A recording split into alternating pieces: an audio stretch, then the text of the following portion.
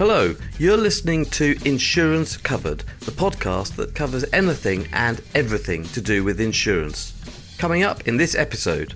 We wanted to make sure that they fully understood why their premiums were changing and to help guide them to the right policy for them. So we used behavioural science to redesign the conversation so that it was clearer and easier to process the content and explain the policy details in a way that they could understand. My name is Peter Mansfield. I'm a partner of the law firm RPC, and in each episode I'm joined by a guest and we discuss an aspect of the wonderful world of insurance. And this week we have Ella Morrison, and we will be discussing how behavioural science can assist insurers. Ella's background is grounded in the academics of psychology and behavioural science. She attained a MA from the University of Edinburgh and an MSc from University College London. And for the last 3 years, she has been with Cowrie Consulting as a senior behavioural designer, where she has been putting her academic knowledge into practical action. And if you have no idea what a senior behavioural designer is or does, then you will learn a lot over the course of the next 30 minutes or so, because that is what we're going to be discussing today. So Ella, welcome to the podcast.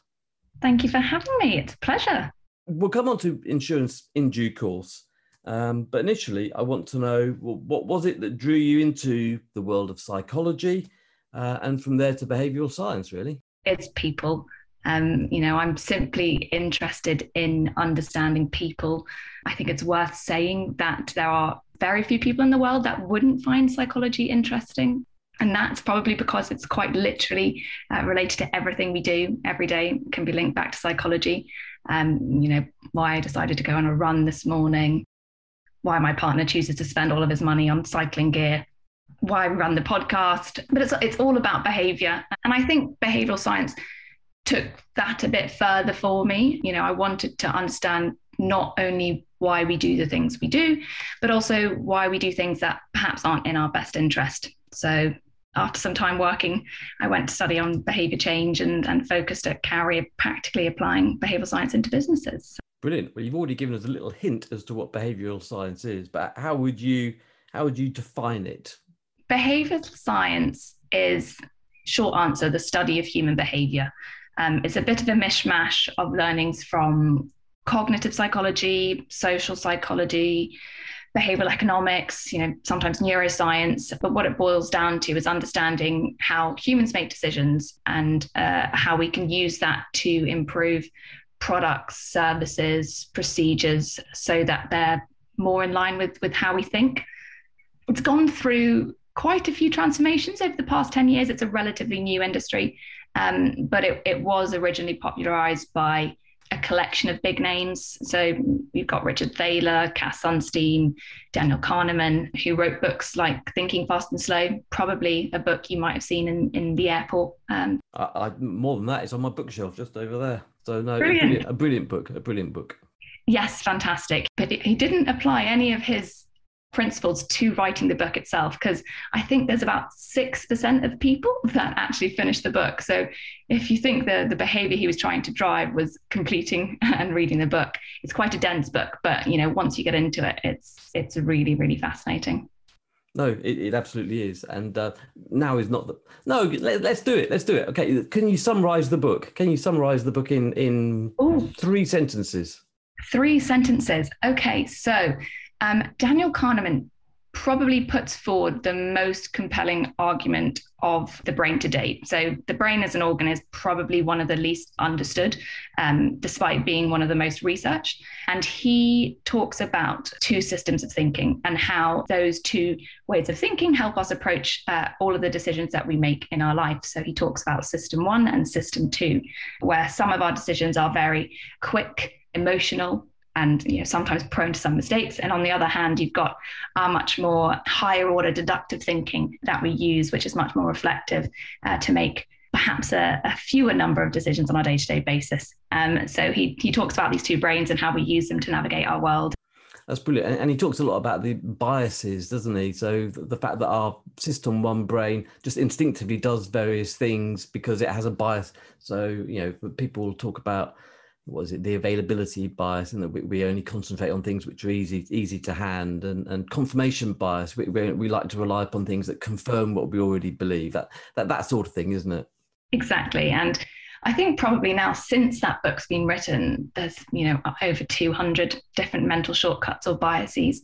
They're being built out day after day. And I think behavioral science is starting to move the field onwards and talk about frameworks and models to help capture all these different types of biases. So yes, there's a long list that we keep track of at Cowrie.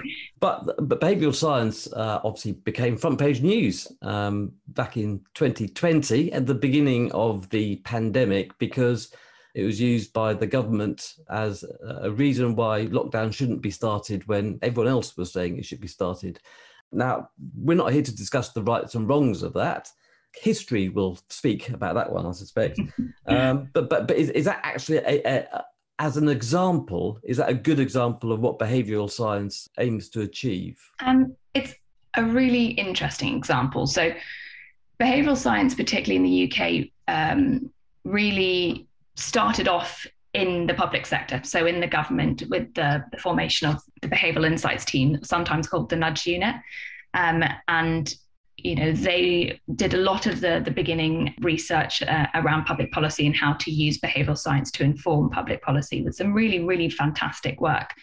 I think what's interesting about this example is it stresses how important evidence, testing and context is for behavioural science. So, the concept of behavioural fatigue, perhaps didn't have very much evidence sitting behind it. But more importantly, it was never tested in a controlled environment before it was rolled out as a high risk public health strategy. But I guess on the bright side, it did bring behavioural science into the spotlight, and it means that I don't have to spend as long explaining what it is to my clients. So, that's behavioural science as it applies to a nation. Mm-hmm. But in what ways is behavioural science relevant to business? Yes. So, Cowrie Consulting, we work primarily in the private sector. So, like I mentioned beforehand, there's a real sort of footing in the public sector. But, 5 or 6 years ago, the private sector hadn't quite cottoned on to this way of thinking. Since then, there's a lot of companies that employ consultancies to help them with this, and a lot have, in their own internal nudge units. You've got places like Google or BlackRock, World Bank, Walmart, that have realized that might have been a blind spot for them, that have started to build their own capabilities internally. But I think the behavioral science really can be used in so many different ways to benefit businesses. So everything down from the organizational level. So, what's our risk culture strategy, all the way down to teams and individuals, and on both sides of the coin, employees and customers. So, what we really focus on is using science to design exceptional experiences. So that could be fixing existing experiences. So customer journeys, employee experiences that might have problems with them from a psychological perspective, or building them from scratch. So making sure that the products and the services that businesses are developing are actually in line with what motivates us, how we form habits, how we process information, how our visual system scans through different types of content. It goes on and on and on, which is why I love my job, the variety. and I think there's a real challenge around bridging the gap between all the academic research and bringing that practical application to businesses. And how do I express this? Is it something which that the intention is to change people in order to fit with systems, or is the aim to change the systems in order to fit with people, if that makes sense? So for us at Cowrie, it's always to change the system so that they are more in line with how we actually behave. So it's, thinking about, what are the barriers for people to interacting with it? What motivates people to interact with certain elements, and how can we improve those so that it more closely matches how our brain works? So for example, certain, in our eyes, we have more rods and cones, so sensory receptors in the center of our eye.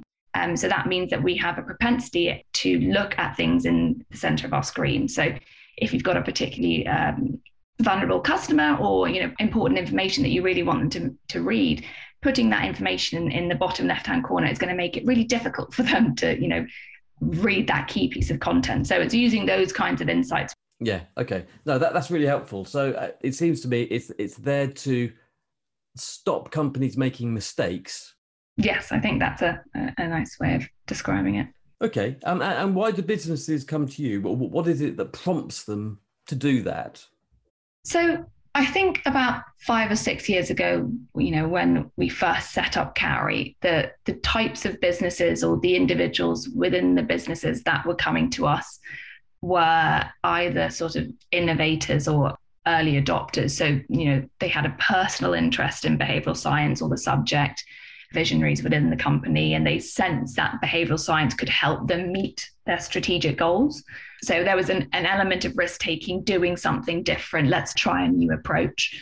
But nowadays, the kinds of teams and businesses that are approaching us tend to be more pragmatists. So, they might have seen their competitors work with us, or other departments within their business. They might have seen some case studies where we've run some experiments, and they've seen, okay, well, this is a practical solution to some of my challenges. So they'll normally approach us with a specific challenge. So we tend to start small. We run a pilot, and it's all around getting buy-in, making sure that they see the practical benefits of their business. So how can we get customers more engaged with their pension? Might be a specific challenge. Or how can we improve a performance management program for our employees?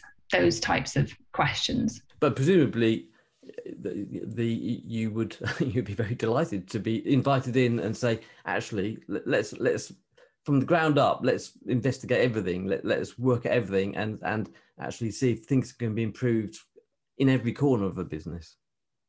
Oh, we would love to do that. We would love to do that. And, we're totally convinced about the power of behavioral science, but, at the moment it's still early days. So we can't kind of jump in just yet, but we've got lots of clients that we've been working with for probably 4 or 5 years now that are starting to get to that. Okay, where else can we, really rehaul how we do things? So getting there. Well, I hope that goes well.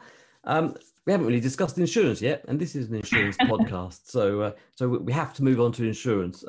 You have worked with a number of insurers, and are there any examples or case studies that you can talk through with us, really, as to what you've done, how you went about it, and whether it was successful or not? So yeah, we have a number of insurance clients, Saga, Chubb, eSure, L&G, which we're actually working with now to build capability internally. So working on building a behavioral science center of excellence, which is very, very exciting with them. So I think one example that I can talk about is some work we did with Saga in their contact centers. So we did some work around their renewals conversations, and they were really struggling with retention as their premiums are increasing. And I'm sure you guys are all very aware, but Saga's customers tend to be, over 50s, so a slightly older demographic. Hey, hang on a moment. Slightly, and up to their 80s. So, All right, okay. I am the Saga demographic. I just like to point that out. Only just. But yeah, we needed to help them understand why their premiums are going up. And I think for this particular segment of customers, as you get older, unfortunately, cognitive decline happens. So we have a lower ability to process information, and the level or the limit we have before we might get sometimes overloaded or overwhelmed with information can be lower. So especially in phone conversations when, it's a topic that's perhaps not something that they've spoken about with their friends at dinner parties, we wanted to make sure that they fully understood why their premiums were changing and to help guide them to the right policy for them. So we used behavioral science to redesign the conversation so that it was clearer and easier to process the content and explain the policy details in a way that they could understand. So there were a number of different recommendations we made across the whole contact center projects. Contact center projects for us are mammoth. But, one of the things that we recommended that they do, and it's, we don't do any script-based work. It's all what we call playbook. So we want to make sure that they can add their own spin onto it, but we train them all up to a core level of behavioral science so they understand some of the principles and why. So one of the suggestions we made was we used a news source that we knew the customers read on a daily basis. So the Daily Telegraph, for example.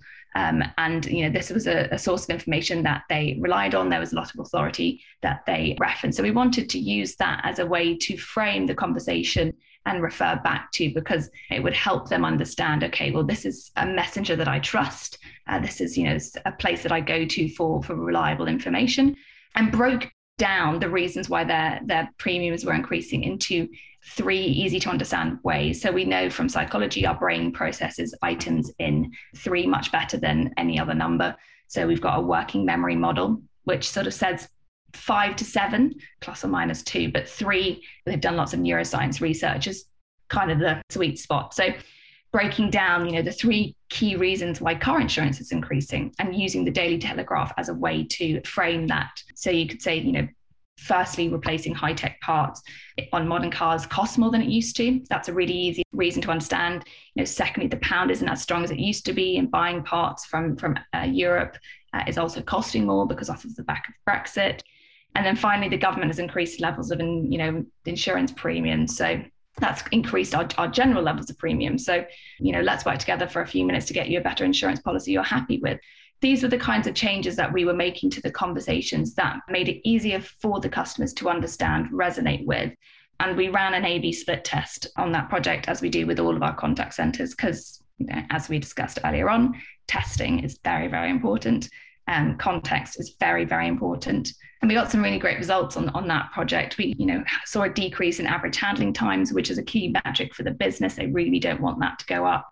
We had increased participation in a loyalty scheme that they were really trying to push. But we have got an ROI of £8.73 to the pound. So, a really strong ROI off the back of it. And that was statistically significant. We have a team of experimental designers who are much more clever than I am running these stats tests, to demonstrate just how simply redesigning how the conversations worked in line with how their brains were processing the information could have a really big impact for both the customer, but also for the business. Yeah, I think that's a really helpful example as well to understand what behavioural science is. It's the practical example of what we were discussing a little while ago, which is it's there to help a company do the job that they have to do better, rather than in some way it's making the process easier and better for the client, rather than trying to make the client do something they don't want to do.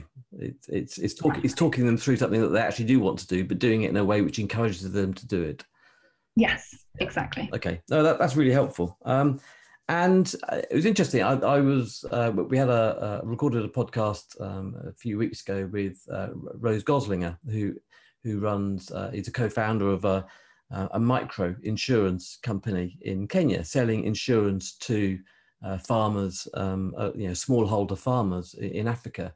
And she was saying that for her, the most important thing to understand, or one of the most important things for her to get a grip on is behavioral science, how to sell insurance to people who don't want to part with their money, because, persuading them that it is in their interest to do so. And I was re-listening to that in preparation for this, and I thought, well, that's interesting, isn't it? That, that there is an insurer on the ground consciously thinking about behavioral science and how it works. So based on what you've learned about insurers from working with them, what areas do you believe are particularly ripe for behavioral change? Well, first of all, that podcast sounds fascinating, so I will absolutely go and have a listen. I think there's a little bit of behavioral science there, wasn't there? Yeah, it's working. The fact that some insurance is mandatory as well poses a lot of additional challenges. People don't want to realize the value, so there's this a lot of comparisons that our brains trying to make it very difficult for us to feel motivated because we can't realize benefits. I think what will be interesting for insurers and how behavioral science could really help is the work around vulnerable customers. We're learning a lot about vulnerability So making sure that the conversations that, contact center conversations, the UX, business comms, broader customer journeys are designed in a way that makes this particular segment of vulnerable customers decision making easier. Because like we chatted earlier on, it's sometimes not the case, the best situation to give all information possible, because that can be particularly detrimental for vulnerable customers, financial hardship, health, vision impairments. There's so many different types, and thinking about what's the most important information that they need to know, and how can we help deliver that information in a way that helps them make a decision. But also on the flip side of that, helping employees perhaps on the front line deliver that level of service to that group of customers, supporting them with identifying those vulnerability signals, because it is very difficult to take on that level of, to have empathy for people that are really struggling, and that can have a big impact on how they do their job and in turn on the business. So making sure that they have the toolkit available to them to handle these types of conversations and customers. So I think, vulnerability is a big area. I think that's going to take a lot of focus. Thank you. And looking forward, you've already touched upon one or two areas in which behavioural science may change and develop in the years to come. But what do you see as the biggest opportunities? Given that you said that 3 is the magic number, give me the 3 of the biggest opportunities for behavioural science over the next 10 years. Okay, so, I think I've mentioned this one already, but I will use it again. It's behavioural science meets data science. So I think there is so much technological innovation that is happening, and I think it's important to meet that technological innovation with psychological innovation in parallel. So being able to personalize nudges and interventions to different people based on specific behaviors, I think is really exciting. The second one is, and I'm going to be biased because it is my job, behavioral design. So behavioral design is a different area within behavioral science that focuses not only on the strategic behavioral insights, building that into the development of a product or a service, but also using behavioral science to think about the execution, making sure we're designing those solutions behaviorally. But if the final delivery of it isn't getting people to look where you want them to look, to feel how you want them to feel, and to sort of be motivated off the back of it, it's falling at the last mile.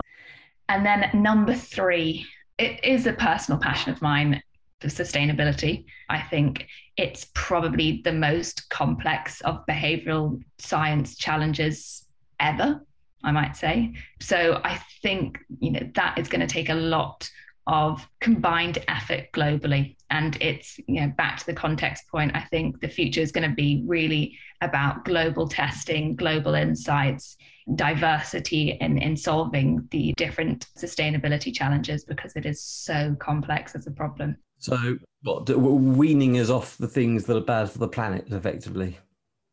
Yes, and being compelled and motivated to do so. I think one of the largest predictors of being pro-environmental is believing that it's the right thing to do. And you can't convince someone to not use a plastic bottle every time if they don't believe that they can make an impact and they want to do it. So there's a big different push across lots of different areas. So from that perspective, we can expect behavioural science to be on the front page for the next 10 years as well as over the last year. Yeah, well, I hope so. And finally, Ella, in your role as a behavioural scientist, what bit of advice would you give to someone starting their career in insurance? So I think it would be thinking about the human touch. So for all your challenges, taking a step back and thinking about the conversation, the letter, the email, the policy document, procedure, and asking yourself, is that as human as I can possibly make it? If not, why? And I think it's those types of what if questions that, hopefully might spark a bit of debate with your compliance team, which is always very healthy, but also some divergent ways of thinking, and perhaps hopefully some creative solutions to do something a little bit differently. I think insurance is ready to be disrupted, and I think having the human angle is an interesting way to get there. Well, that is an uplifting and challenging place to end. So thank you so much, Ella. That was absolutely fantastic. Thank you. Thank you so much for listening to Insurance Covered. If you enjoyed the podcast, please subscribe and please rate, review and share it. It really does help. Please also listen to another of our podcasts, Taxing Matters, which is hosted by my brilliant colleague, Alice Kemp. Insurance Covered is an RPC production made possible by Joe Burgess and Mary Mitchell. If you want to be a guest on Insurance Covered, please email me at peter.mansfield@rpc.co.uk. Thank you, and I hope you have a lovely day.